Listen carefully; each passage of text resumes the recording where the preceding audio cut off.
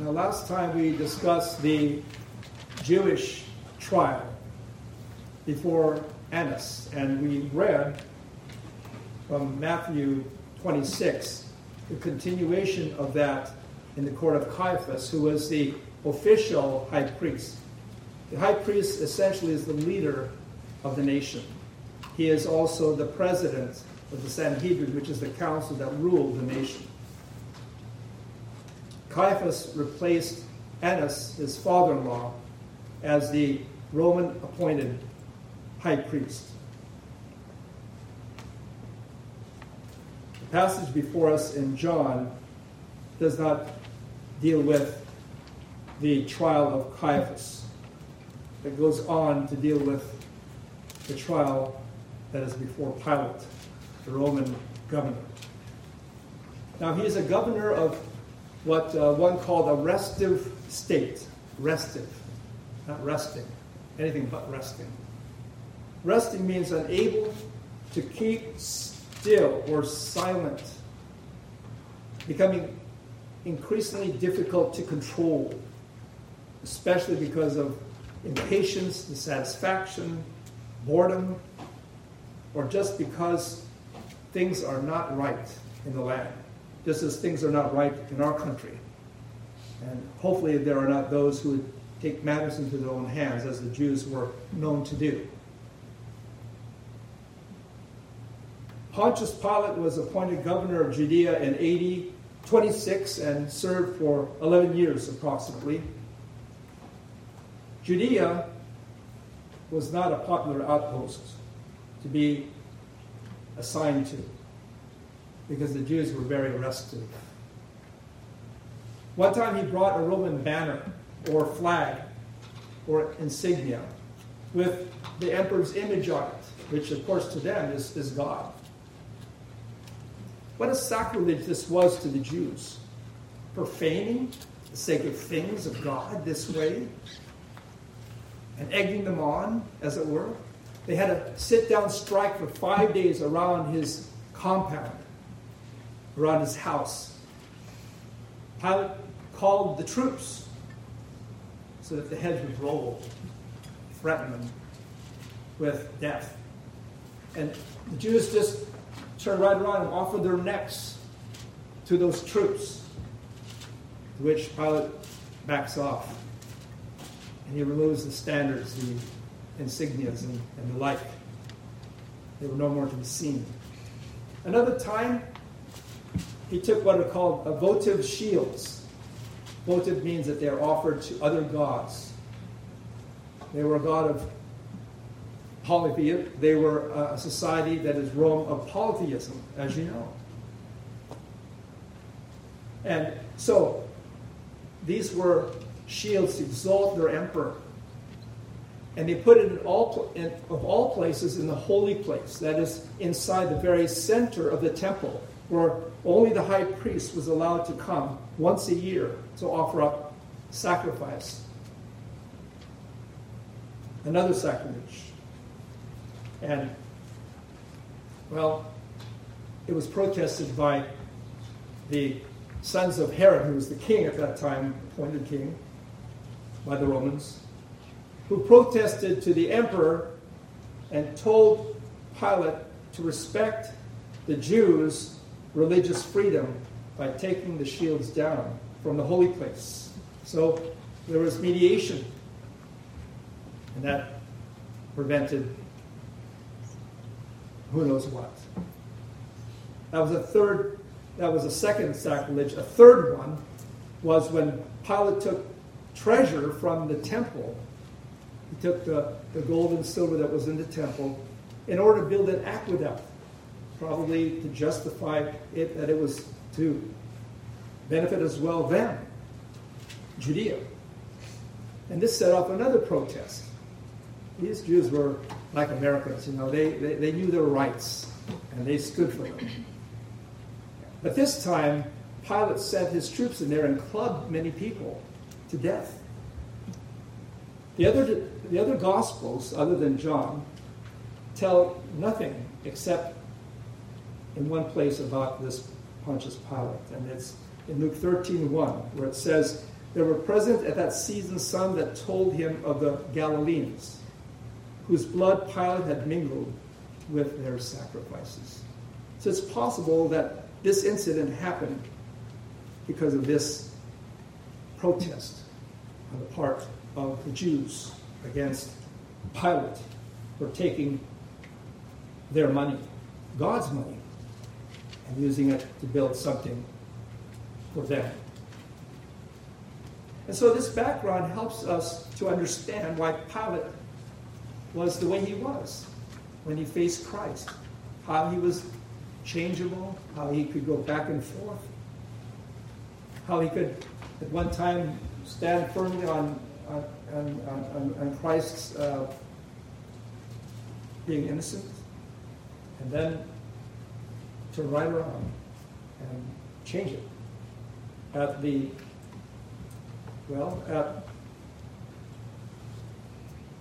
crowd's behest, who were demanding his execution. And he'd be afraid, of course, that if word were to get back to the main headquarters back in Rome, that would be the end of his career. Christ was brought as a lamb to the slaughter. In John 18:28. Then led they Jesus from Caiaphas unto the hall of judgment. And it was early, and they themselves went not into the judgment hall, lest they should be defiled, but that they might eat the Passover. The judgment hall is also called the Praetorium. It is the headquarters of Rome, of its military post in a particular city, such as in Jerusalem, in this case. Pilate would live normally in Caesarea, which is not far away. But then if there's a large event, such as a feast day, which there would be on their various feast days, and people would come from all over, pilgrims, to gather there to commemorate that feast day in Jerusalem, he would transfer over to Jerusalem. And that in order to quell any potential trouble, riots, for example. And it was very early in the morning. They start their morning at around 6 a.m. Now, according to the Jews, if they were, during this time, which was a festive holiday, in this case the Passover, if they were to be in the home or in a place where the Gentiles were or lived, they would be counted as ceremonially unclean.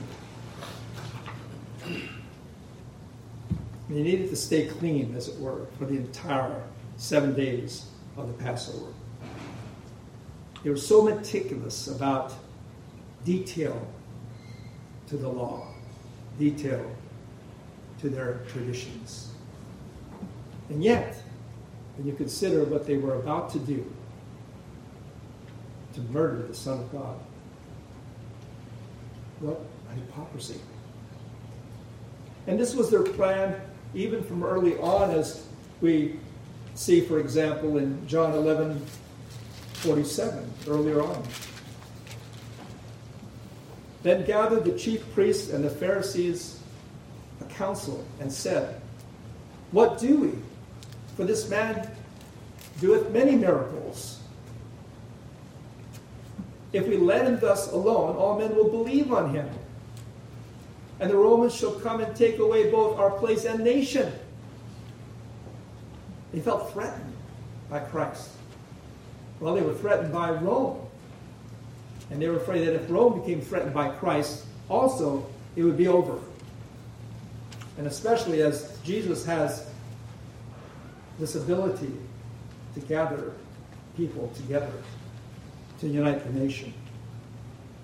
In 49, there's one named Caiaphas, who was the high priest that year, and said to them, you know nothing at all, nor consider that it is expedient for us that one man should die for the people, and that the whole nation perish not.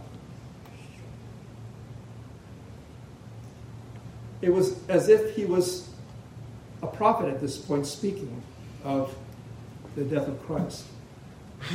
But actually, he could have been speaking also of himself being used as a scapegoat in behalf of the nation, saving the nation from perishing, the whole nation, but the whole nation perish not.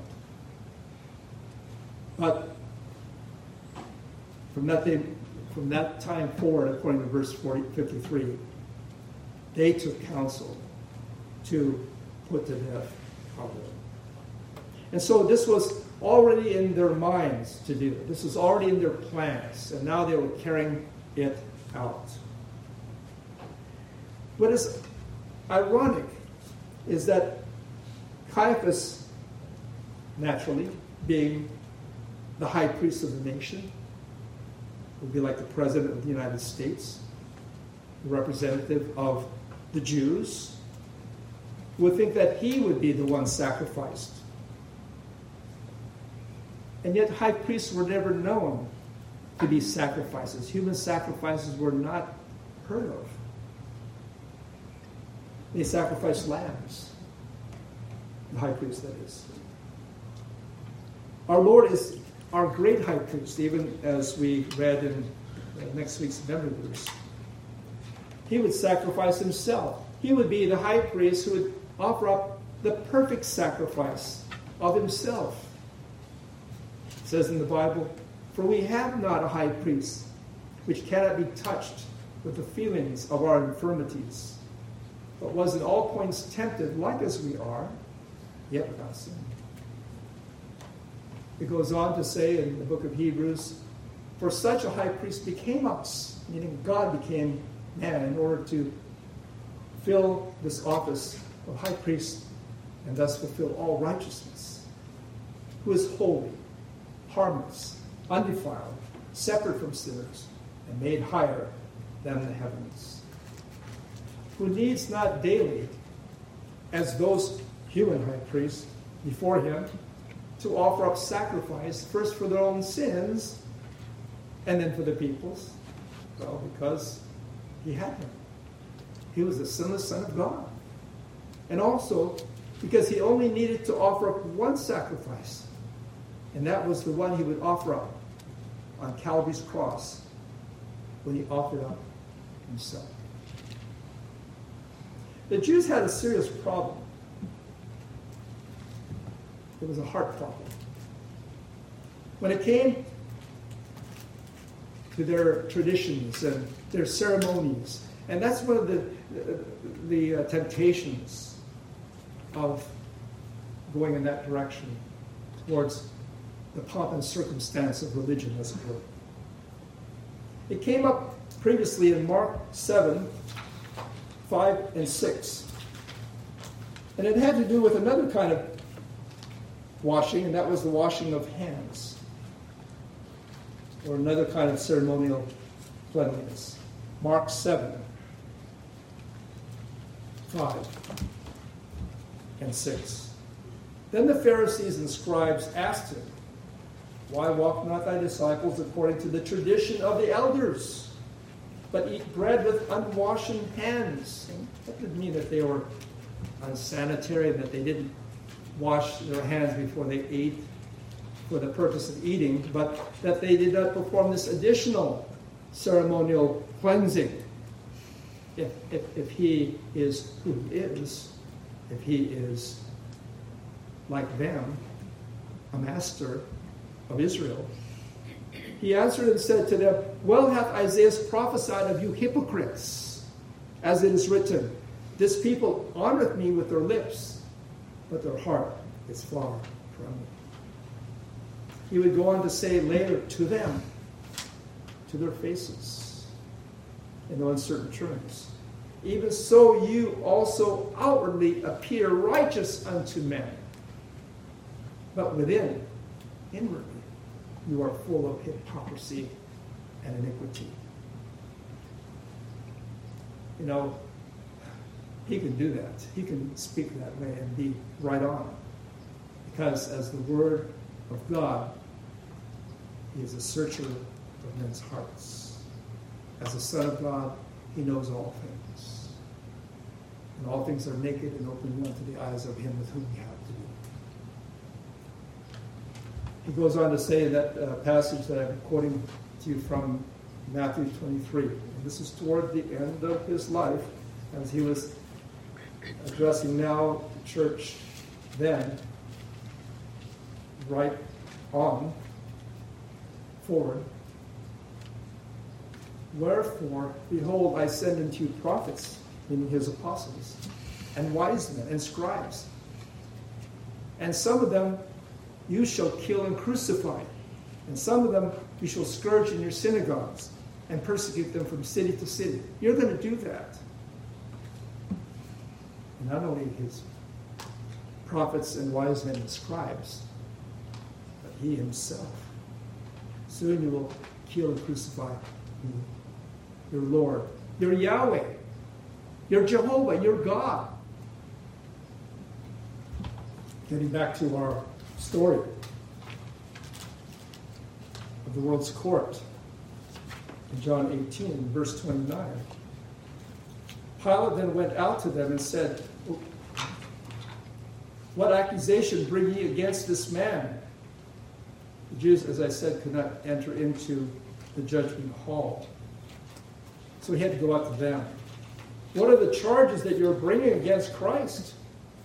They answered and said to him, if he was not a malefactor, we would not have delivered him up unto thee.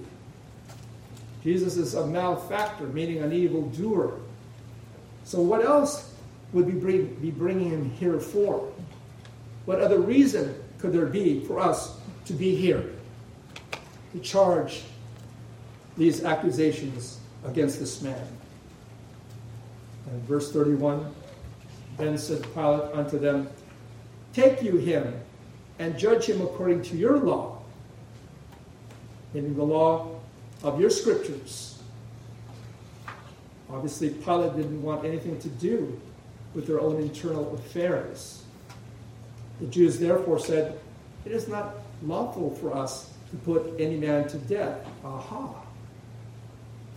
Pilate now understands their plan. Their plan is so that Christ would be put to death, not judged, not adjudicated as to his guilt or innocence, but they've already passed judgment, and now their plan is perfectly clear.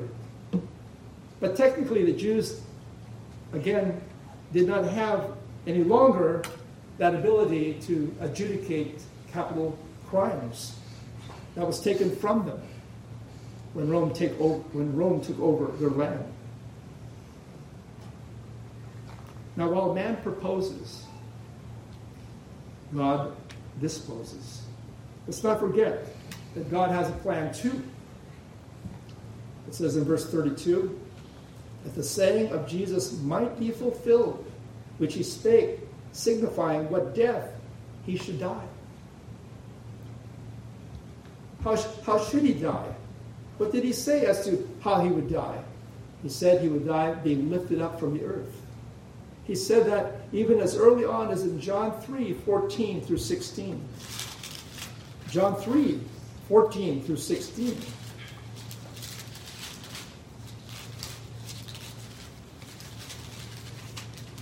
Many of you may not be aware that there is an Old Testament background to John 3:16. But somehow John 3:16 stands all alone by itself, but it doesn't. Because the background is in the Old Testament. And of all things that it brings up in the history of redemption, it brings up when Moses on this one occasion lifts up this brass serpent high that God commanded him to make, when the people were crying out for deliverance because of the snakes that were killing them off by the thousands. And so he builds this, he constructs or has constructed this brass serpent that was like those snakes that were punishing the people. And he said, he was told by God, lift it up, and let the people look on it, and they'll be saved. And so it reads in John 3:14, and as Moses lifted up the serpent in the wilderness, even so must the Son of Man be lifted up. Meaning physically raised. So Christ likewise must be physically raised up, which he was on the cross. Straddled, as it were, for the world to see. That whosoever believeth in him should not perish, but have eternal life. For God so loved the world that he gave his only begotten Son, that whosoever believeth in him should not perish, but have everlasting life. So it was God the Father's plan all along that his Son would die for the sins of others, for his people, and it would be by crucifixion. The means of execution could have been another. It could have been stoning. Like one time when he told the Jews, back in John 8, in no uncertain terms, that before Abraham was, I am. And they said, you're not even 50 years old, and you say you've seen Abraham, or that Abraham has seen you? And it was at that point that they took up stones to cast it. And what were they doing? They wanted to execute him on the spot. And that was the way they did it. Because he was committing, in their eyes, in their minds, the sin of blasphemy against God.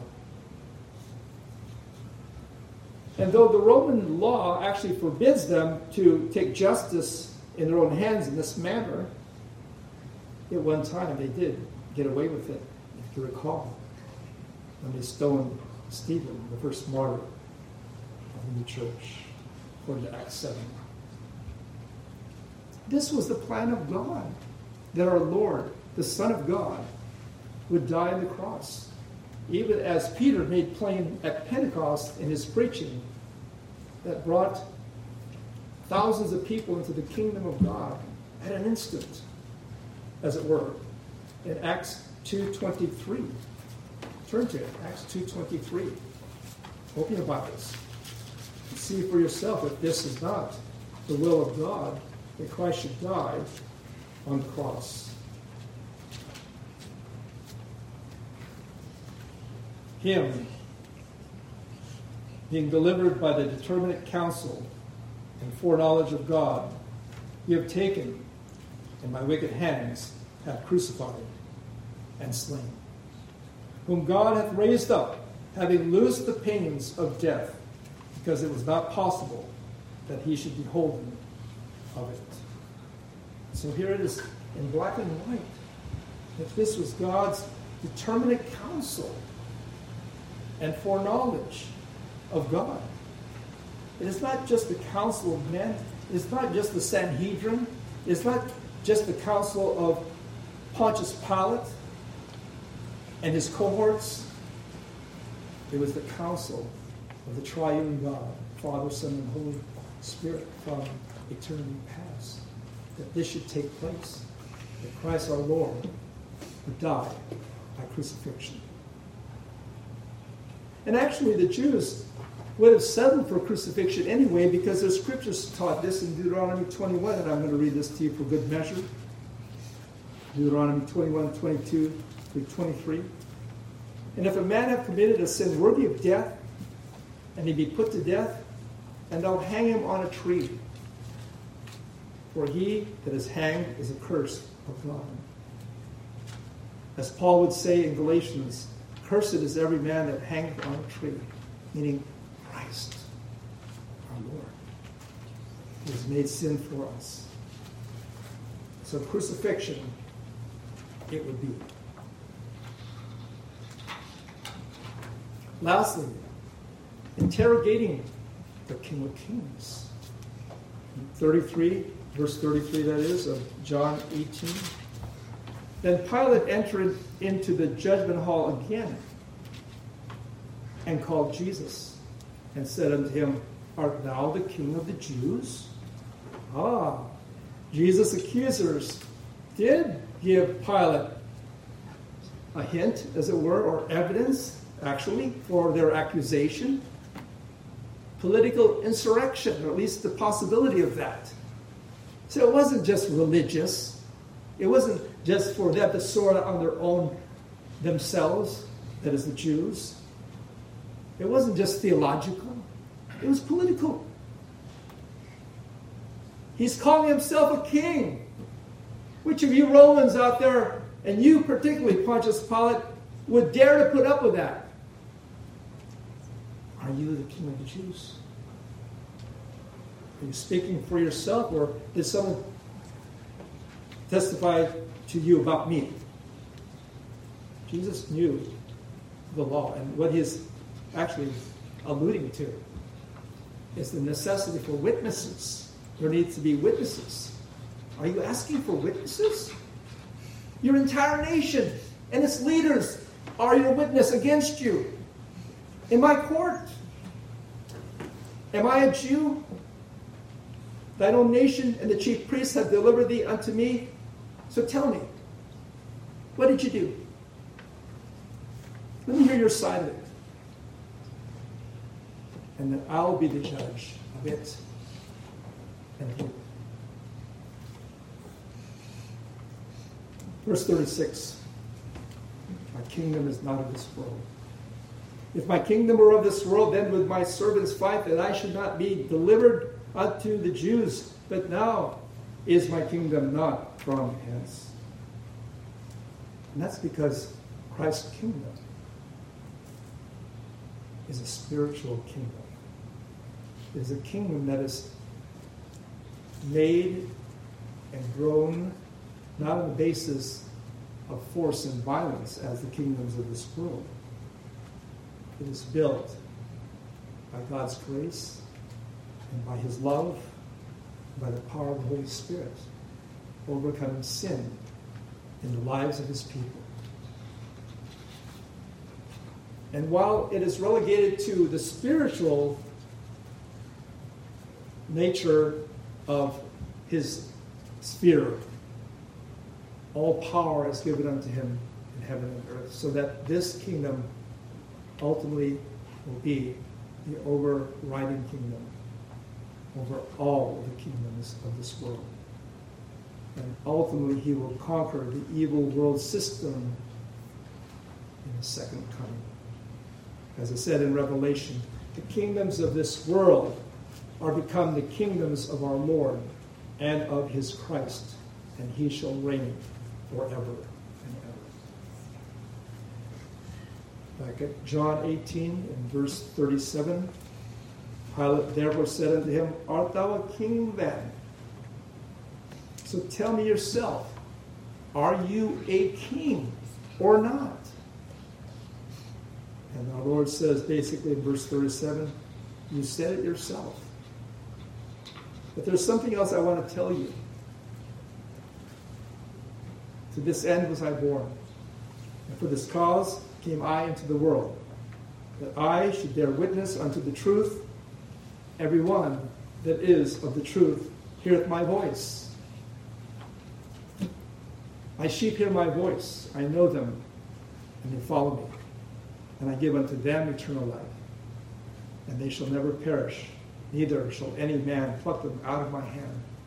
My Father which gave them me is greater than all, and no man shall pluck them out of my Father's hand. I and my Father are one. Of all things, our Lord, in his crucial hour, when his destiny, his life, everything hung on the line, as he sat in this world court before Pontius Pilate, or stood, was witnessing to Pontius Pilate. He was more concerned, as it were, about his soul than even his own. Isn't this like our Lord?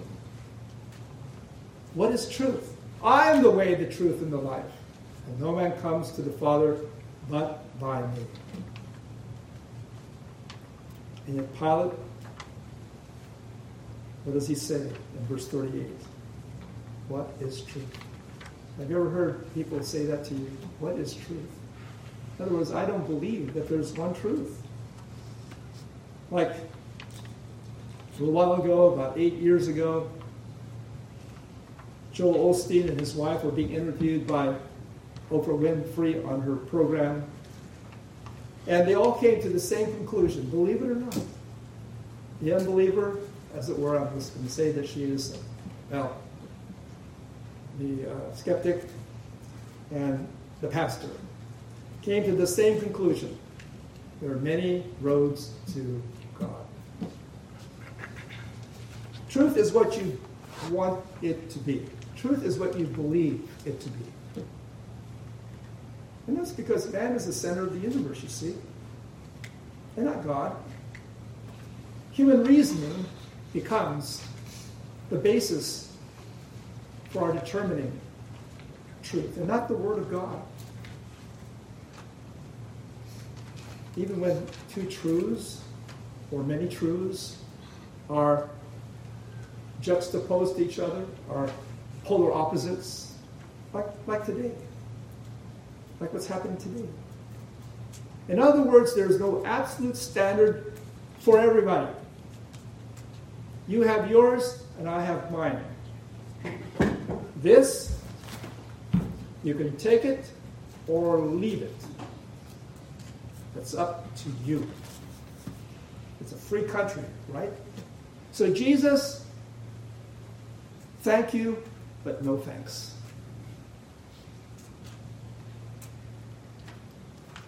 What is the conclusion of the whole matter as far as where we are in Christ's hearings, in his court trials, which are now getting close to the conclusion? Well, Pilate goes outside of the Praetorium and tells everybody there. Everybody that was waiting for his decision. Everybody that was waiting for his adjudication. And that would be final. This would be a judgment of the court, that is the judge. And what did he say? I find in him no fault at all. He evaluated the charges. He interrogated the accused.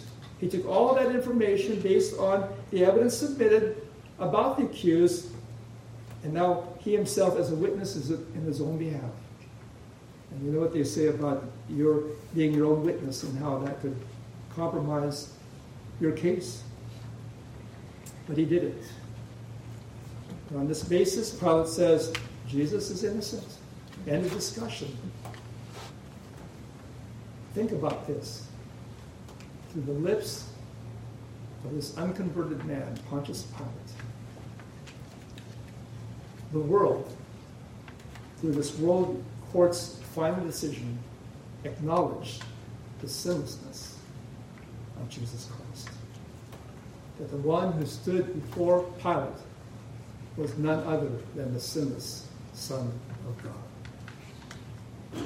And the truth of the matter is, we, for whom he died on the cross, are the guilty ones. Yet we will never be in another court, which is the court of God in heaven.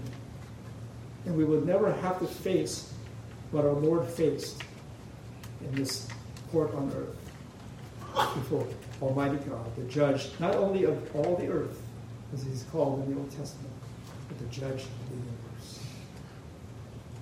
Christ once suffered for sins, the just for the unjust, that he might bring us to God, being put to death in the flesh, and quickened by the Spirit. There is therefore now no condemnation to them who are in Christ Jesus, who walk not after the flesh, but who walk according to the Spirit. So be encouraged by what our Lord went through. Think of all that must have pressed upon him in every sense of the word, from every angle, what he would go through mentally and physically, because, as you know, he was just coming from another hearing, actually 2 other hearings. And in that second hearing, he went through all of the physical brutality that could be performed upon someone who was supposedly guilty in his body. It was assumed that he would carry a spiritual burden that would increase exponentially when he would go to the cross. That is carrying the sins of the world, as it were, on behalf of those who need that. So with that, let us close with a word of prayer. Father, we are thankful to rehearse this part of the old story of Jesus and his love for his people. And each time, O Lord, it seems that we glean some further insight that deepens our appreciation and, Lord, also strengthens our faith in knowing that we were not wrong in having come to you and having made you our own. We thank you, O Lord, for all that you went through, and we, Lord, hopefully go away with an appreciation of you as our substitute, as the one who stood in our place and who continues to stand in our behalf before our holy God and Heavenly Father, and through whom we are assured that our prayers are received and are purged by your most precious blood and heard in the ears of our Heavenly Father. So thank you, O Lord, for what we have learned. And may it also whet our appetite to study the Scriptures more, to get to know you, Lord Jesus, who are meek and lowly in heart. And you said that we will find rest unto our souls. For our yoke is easy and our burden is light. Indeed, Lord, compared to your own faults. In your name we pray with thanksgiving. Amen.